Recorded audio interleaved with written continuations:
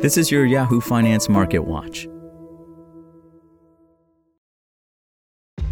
This episode is brought to you by ShipStation.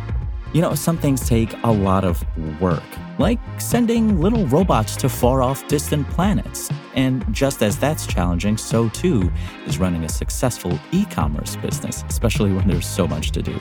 So I want to introduce you all to ShipStation. Now, I love using ShipStation because of its easy-to-use dashboard, which makes managing orders and printing labels a breeze and super smooth. Oh, and the customer service is just out of this world. It's exactly what you need to help grow your business. Sign up for your free 60-day trial at shipstation.com/technews. That's shipstation.com/technews. Stocks closed mixed on Friday after the August payrolls report showed a surprise jump in U.S. unemployment as the economy added more jobs than expected. The tech-heavy Nasdaq Composite, which initially rose at the open, closed flat to conclude the first trading day of the month.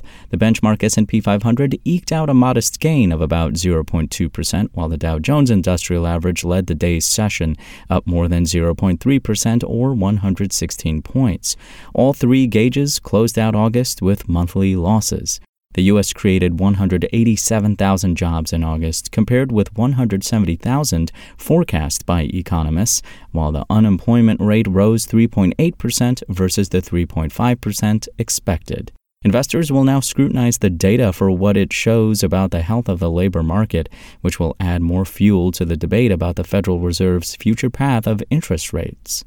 Elsewhere, manufacturing data out of China fanned hopes the world's second biggest economy, which has been struggling to recover from COVID-19, could be on the upturn. A private sector survey showed factory activity rose unexpectedly in August.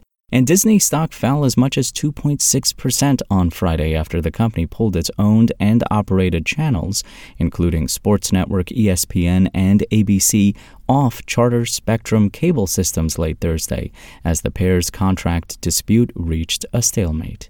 Charter stock fell as much as 3.4% on the news.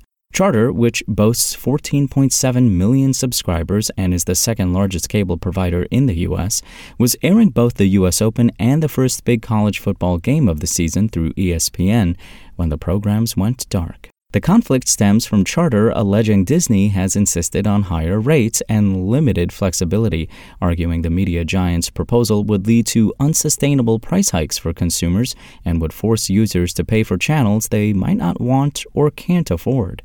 The U.S. labor market continued to cool in August as the ongoing double strike in Hollywood registered a hit to the jobs report for the first time last month. According to data released by the Bureau of Labor Statistics Friday morning, employment in motion picture and sound recording industries decreased by 17,000, reflecting strike activity. The writers' strike is about to enter its fifth month, while the actors' strike heads for month 2 on the picket lines. That's all for today. My name is Imran Sheikh, and for the latest market updates, visit us at yahoofinance.com. Spoken Layer. Want to learn how you can make smarter decisions with your money? Well, I've got the podcast for you. I'm Sean Piles, and I host NerdWallet's Smart Money Podcast. Our show features our team of nerds, personal finance experts in credit cards, banking, investing, and more. And they'll help you make the most of your money while cutting through the clutter and misinformation in today's world of personal finance. You'll get clarity on strategies to help you build your wealth, invest wisely, shop for financial products, and plan for major life events. Listen to NerdWallet's Smart Money Podcast wherever you get your podcasts.